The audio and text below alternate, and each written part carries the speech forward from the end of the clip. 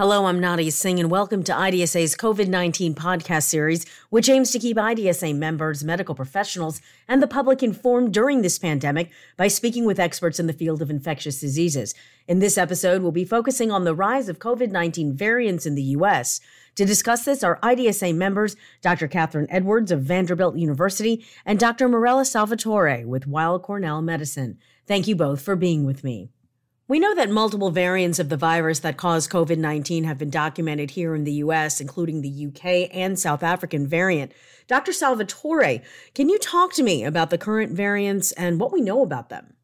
First of all, I think we should say what is a variant compared to a strain or a different virus. So a variant is a virus that has some modification compared to the original, we call originally with quotation mark virus, but those differences are not so big that make it like it's another virus as different immunologic characteristic altogether or very well-defined clinical characteristics. So we still have the same virus that has some modification compared to the first variant that we saw.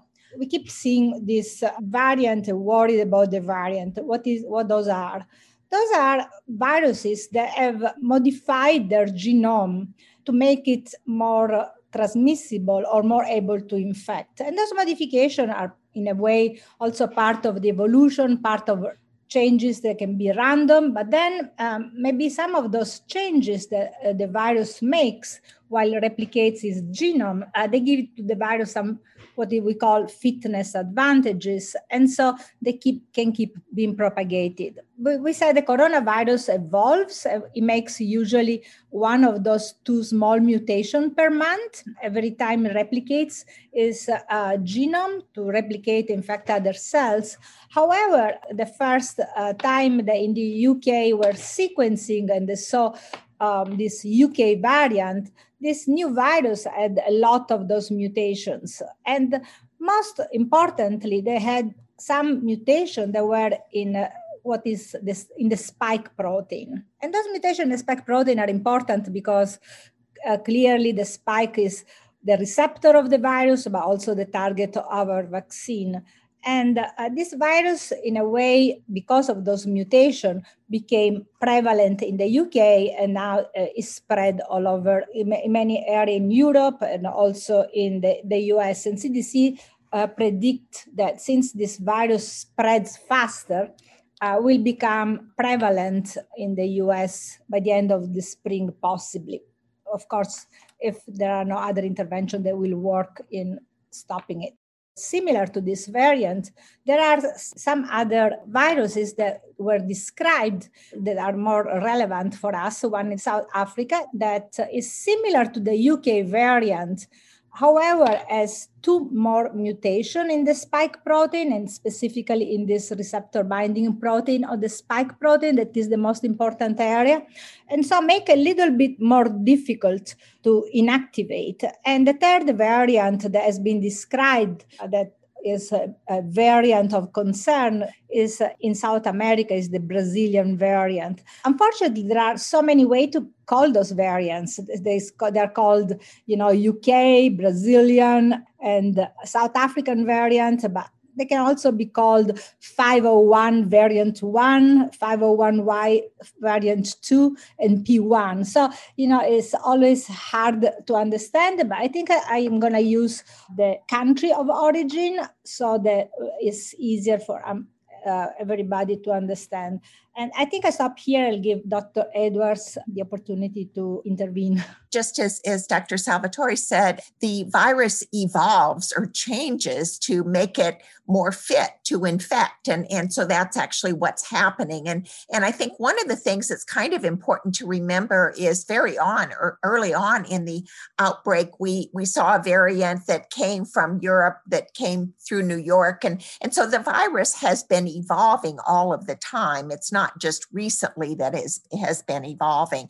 But the evolution, particularly in the spike protein, then is relevant because we want to make sure that the vaccines are directed to the new variants. We want to make sure that the monoclonal antibodies that are being made that are protective and preventive against infection and helpful therapeutic are directed to the new variants. And then also making sure that our diagnostic tests pick up these variants. So I think it's important to realize that the variants have a role, that they have evolved because they're trying to become more fit and better able to spread. And they do have implications in terms of diagnosis, treatment, and the vaccine. It's also important to realize that these probably have been doing this all along. And I think more recently, particularly in the US, we're putting more funding into looking at these variants and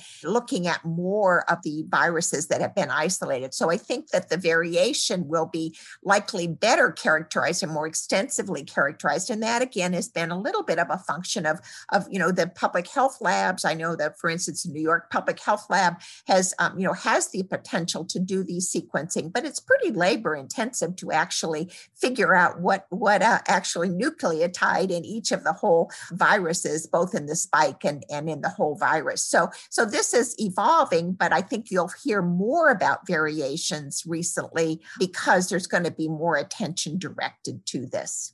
Regarding this evolution, I think that at the beginning there was also a little bit the idea that since coronavirus have an enzyme that can a little bit correct when it makes mistake in replication, it thought that, the fact that we have the coronavirus that give the common cold that come back every year was due to immunity, the decrease, the wane during infection. But a recent study actually with the garden coronavirus, the regular coronavirus, the circulate, has shown that the fact that we keep getting those infections is also due to an evolution of the virus. So there is an evolution also in the other coronavirus. I think this was an element that was underappreciated in addition to the lack of attention and funding that was devoted to the sequencing in this country.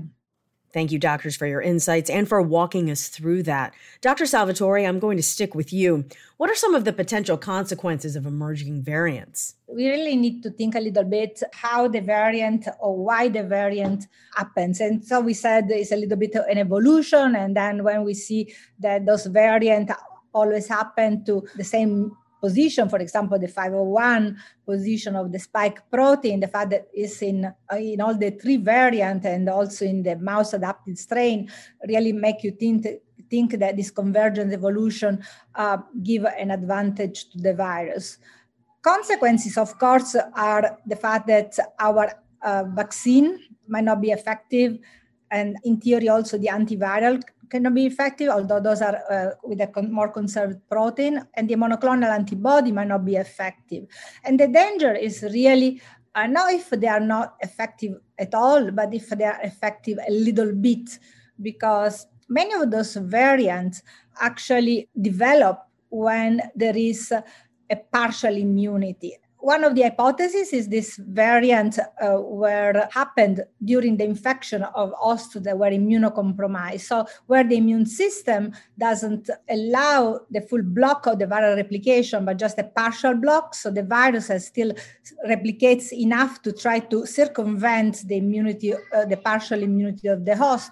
And this is dangerous because it can happen only in the immunocompromised host, but in a way, also if we have a vaccine that is not enough effective, or if a monoclonal antibody we see now that are given in a cocktail, because if you give one single antibody and then the virus will try to circumvent, we can get resistance to some of those antibodies. This is not a new concept. We see this, with other viruses. We see with antibiotic resistance. So you give a therapeutic and the virus or the bacteria, if you keep replicating, will try to circumvent the block and win the battle with the host. Thank you, Dr. Salvatore. Dr. Edwards, what type of surveillance or sequencing do we need to better understand these mutations?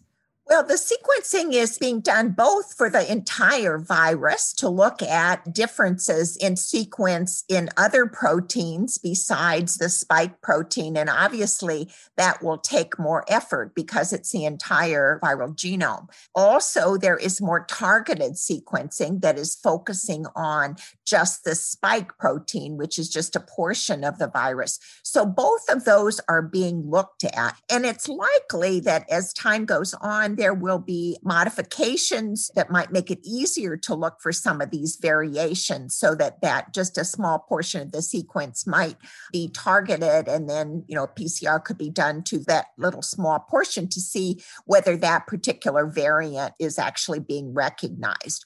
In the very nice summary on the CDC website, I think it kind of goes over what they're doing. The CDC is asking a number of public health labs that do not have the ability to actually sequence the virus per se in their labs to send them to the CDC. A number of the surveillance systems that the CDC has established, mostly for influenza, are also now sending corona or SARS-CoV-2 viruses to the CDC that are being detected in those networks. In addition, there are several academic centers that are sending and also sequencing the viruses, both the entire virus and the S protein. And also, interestingly enough, the commercial laboratories that are doing a lot of viral detection in the screening programs are also going to be sending the sequences or the viruses so they can be sequenced at the CDC. The other thing that is happening is that it appears that there is now more funding that's being directed both to this at the CDC, but also at the state laboratories in those large states that have very sophisticated laboratories to pay for this as well.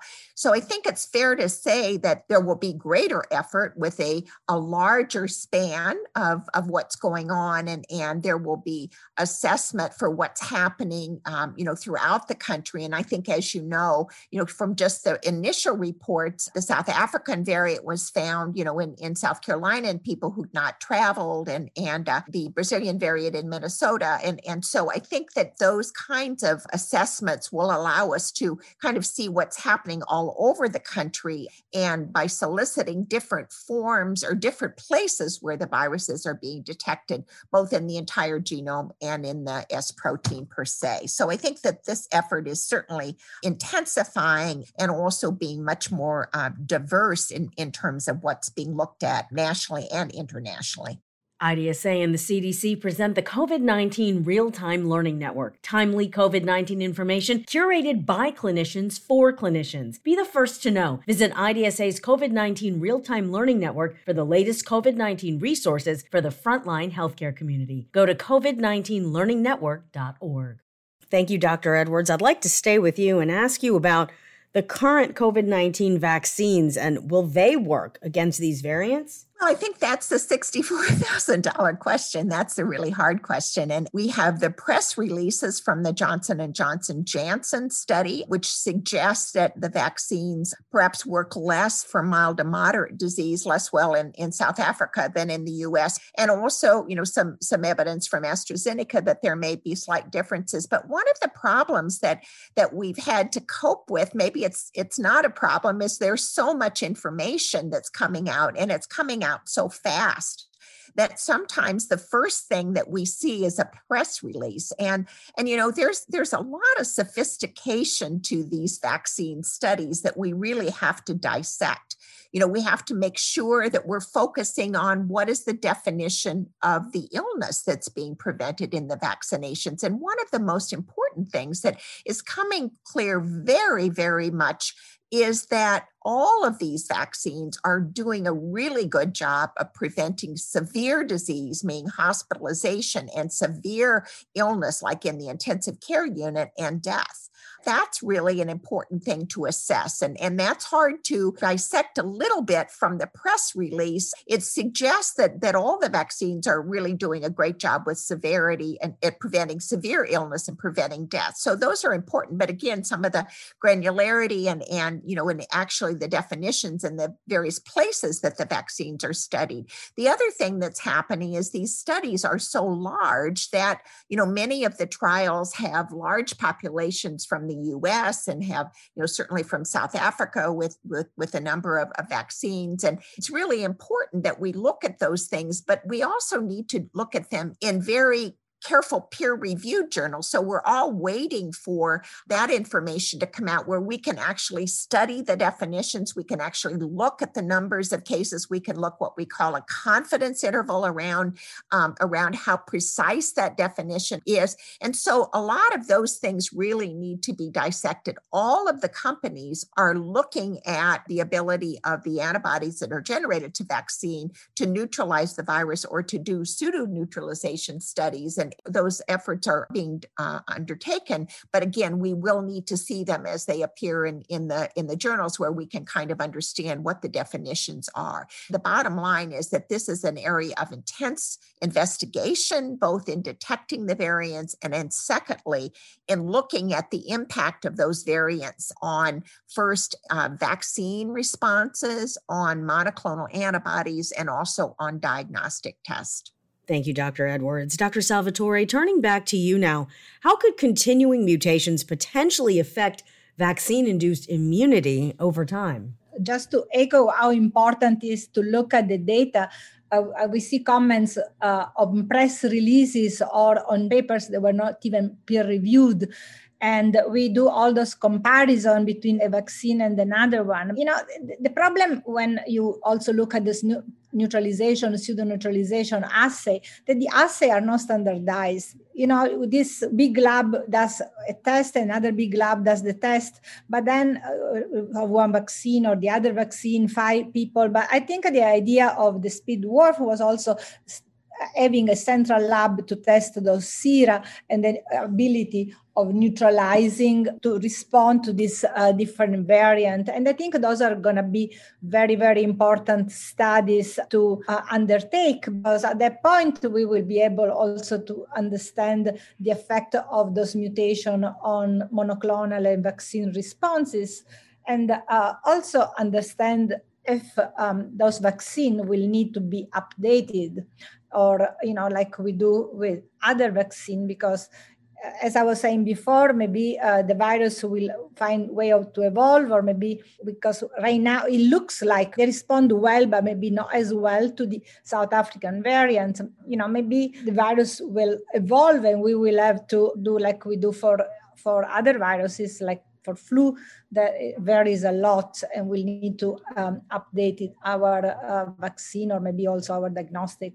Peter Marks from the FDA actually came out and talked about that and said that they will be working with the manufacturers to make sure that these variant strains are looked at, and suggested again that it won't be necessary to do these, thousands and thousands of people in efficacy studies, but we would be able more to just measure the antibody responses. And just like Dr. Salvatore said, this happens, every year with influenza strains, and I don't think that we're going to have to change our vaccines every year for the coronavirus, for SARS-CoV-2. But, the flu strains do evolve, and every year there are changes in some or all or part of the vaccines that are put in the 4-valent flu vaccines. And generally what happens every year is those vaccines are made, and then a few people get the vaccines, and we look at their immune responses. And if they look vigorous and adequate, then those are the vaccines that are replacing the old ones. So I think that they have a lot of experience with this. And I think it's really exciting that the FDA has already been working on this and have expressed a plan for the way to go forward in looking at this. So certainly this will be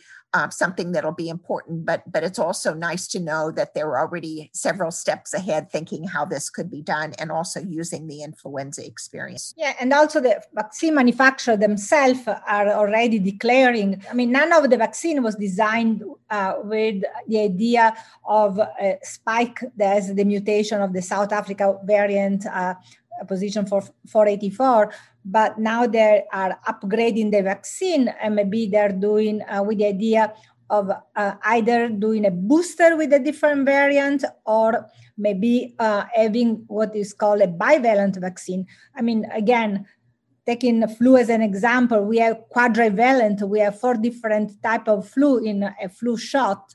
One possibility would be that maybe in the future we'll need to have 2 different coronavirus strains in a shot. And this is important to keep this immune pressure that will not allow the virus to replicate and to cause new variants. Thank you, doctors. Dr. Edwards, can you discuss the potential impact on the different COVID-19 treatment options?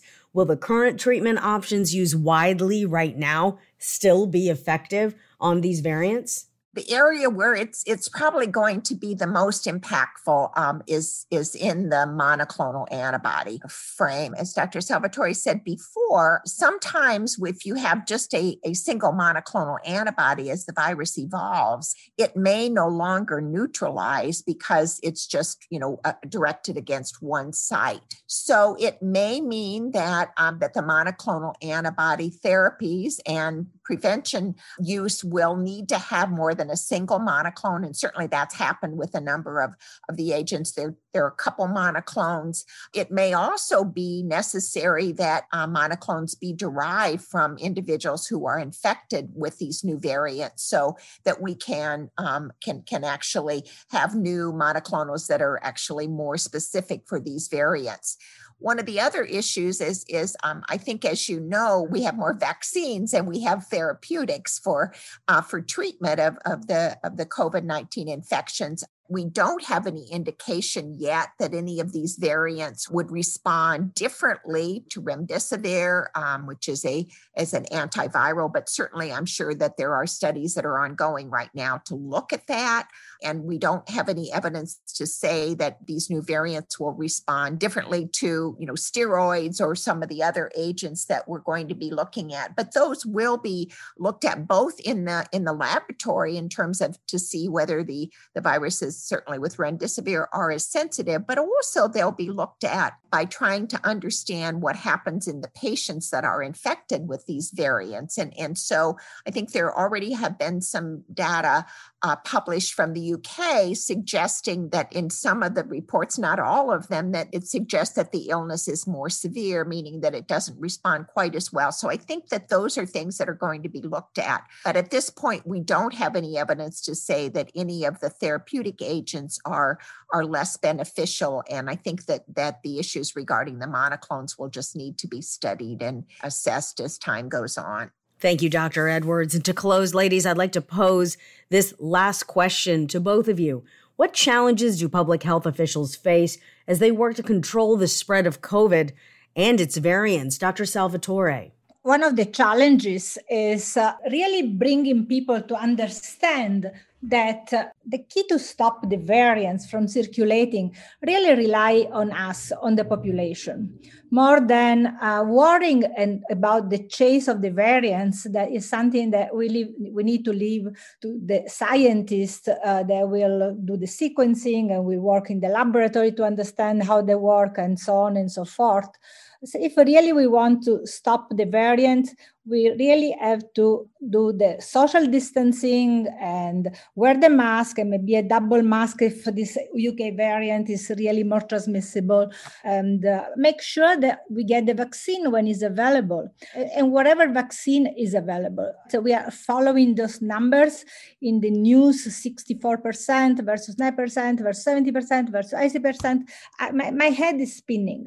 I think all the vaccine right now, as Dr. Edwards was saying, are really effective to prevent this disease. And the only way that we can stop the variant is creating immunity in the population. So sometimes, even a vaccine that is slightly more effective can be very, very useful because, for example, the distribution chain, for example, the Johnson vaccine that looks maybe is a little bit less effective than mRNA vaccine, but it can be stored for degree, is cheap to produce. It can be transferred in many areas of the world where otherwise it would be very challenging to get the mRNA vaccine. So every vaccine doesn't have to be just judged based on this effectiveness, but it's also to be judged in a wider context. Really, the challenge is convincing people to get vaccinated and to follow those rules, and that this is really important to prevent the variants and stop coronavirus spread.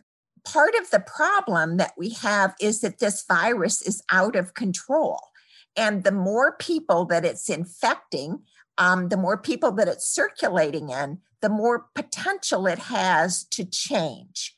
So if we want to stop the changes, we want to stop the spread, just like Dr. Salvatore said, with the masks and with the distancing and with the vaccine. And certainly getting a vaccine that's 75% effective for moderate disease, but almost 100% effective for severe disease right now, or in an area where you only need one dose of vaccine and no problem with a -70 freezer, take it. Don't wait for a month to get another vaccine. A vaccine in the arm is a lot more effective than a vaccine that's in a freezer. And the public really is in control. Get vaccinated. I'm going to get my second dose of vaccine on Wednesday. So I clearly believe in vaccine. And wear your masks and socially distance so that we can get the virus under control so that it will stop mutating. Once it stops being contagious and spreading, the mutations will stop as well. And today, for the first time, I read this message on New York Times that really, I was really pleased to see it, that, even the journals are really trying to change the message instead of worrying about the one case of South African variant that was detected in the States, worrying about what can we do to really stop the spread. And all these results of having more vaccine are all good news. By the way, all those vaccines are much more effective of the flu vaccine. The flu vaccine effectiveness is about in between 40 and maybe 65% effective, just to show that the numbers we are talking are just very high number of effectiveness. Great points from both of you. Any final thoughts, doctors? This has been an extraordinary time. The vaccines have been very well supported, and the development and the scientific know-how and manpower that has been put into this has just been phenomenal. But we have got to get them into the people. We've got to make sure that all the people feel safe with the vaccines and feel that they're effective. And so that is something that is equally as important as our wonderful science. So we have to make sure that we're making sure our message is clear, that we're making sure that the messengers are appropriate, and maybe making sure that the people listen to certain people that are credible to them and who are those messengers. Those are really important messages. And I think they are as equally important as the exciting science that we've been doing. And so I think we need to focus on that as well as the science. This was an incredible long year. We learned so much about this disease, and we made so many progresses in treatment of the disease. But now I think that we have those vaccines. We really need to make the next step, also to convey that some of those vaccines, I mean, the Novavax platform of vaccine is the same that is used for flu, for example, again. Those platforms were not created in 1 year. They were they were studied for many years before. I am going to get my next shot on Thursday, my second one. So I also believe in vaccine. I think we all looked at the data. The data were convincing, and we got the vaccine, and so many people. And we need really to put a special effort to educate and try to answer the questions, because only answering the question and making people feel comfortable will succeed in vaccinated and get over this pandemic. At this time, I'd like to thank Dr. Salvatore and Edwards for their time, participation, and expertise. For the latest information and resources on the COVID-19 pandemic, visit IDSA's Real-Time Learning Network, covid19learningnetwork.org. Tune in next time as another diverse panel of medical experts discusses the latest on this rapidly evolving pandemic. The views and opinions expressed here are those of the presenters and do not necessarily reflect the official policy or position of the Centers for Disease Control and Prevention. Involvement of CDC should not be viewed as endorsement of any entity or individual involved with the podcast. I'm Nadia Singh.